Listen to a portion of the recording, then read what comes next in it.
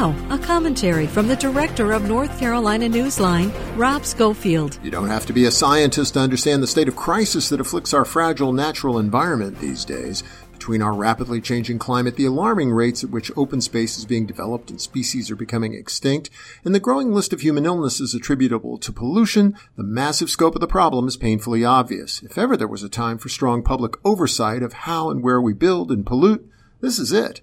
Unfortunately, this realization continues to elude state Republican legislative leaders. A new so-called regulatory reform bill they're advancing would gut some of the state's most basic and important environmental protection laws and place impossible time burdens to issue new pollution permits on state regulators, a group that's already badly understaffed.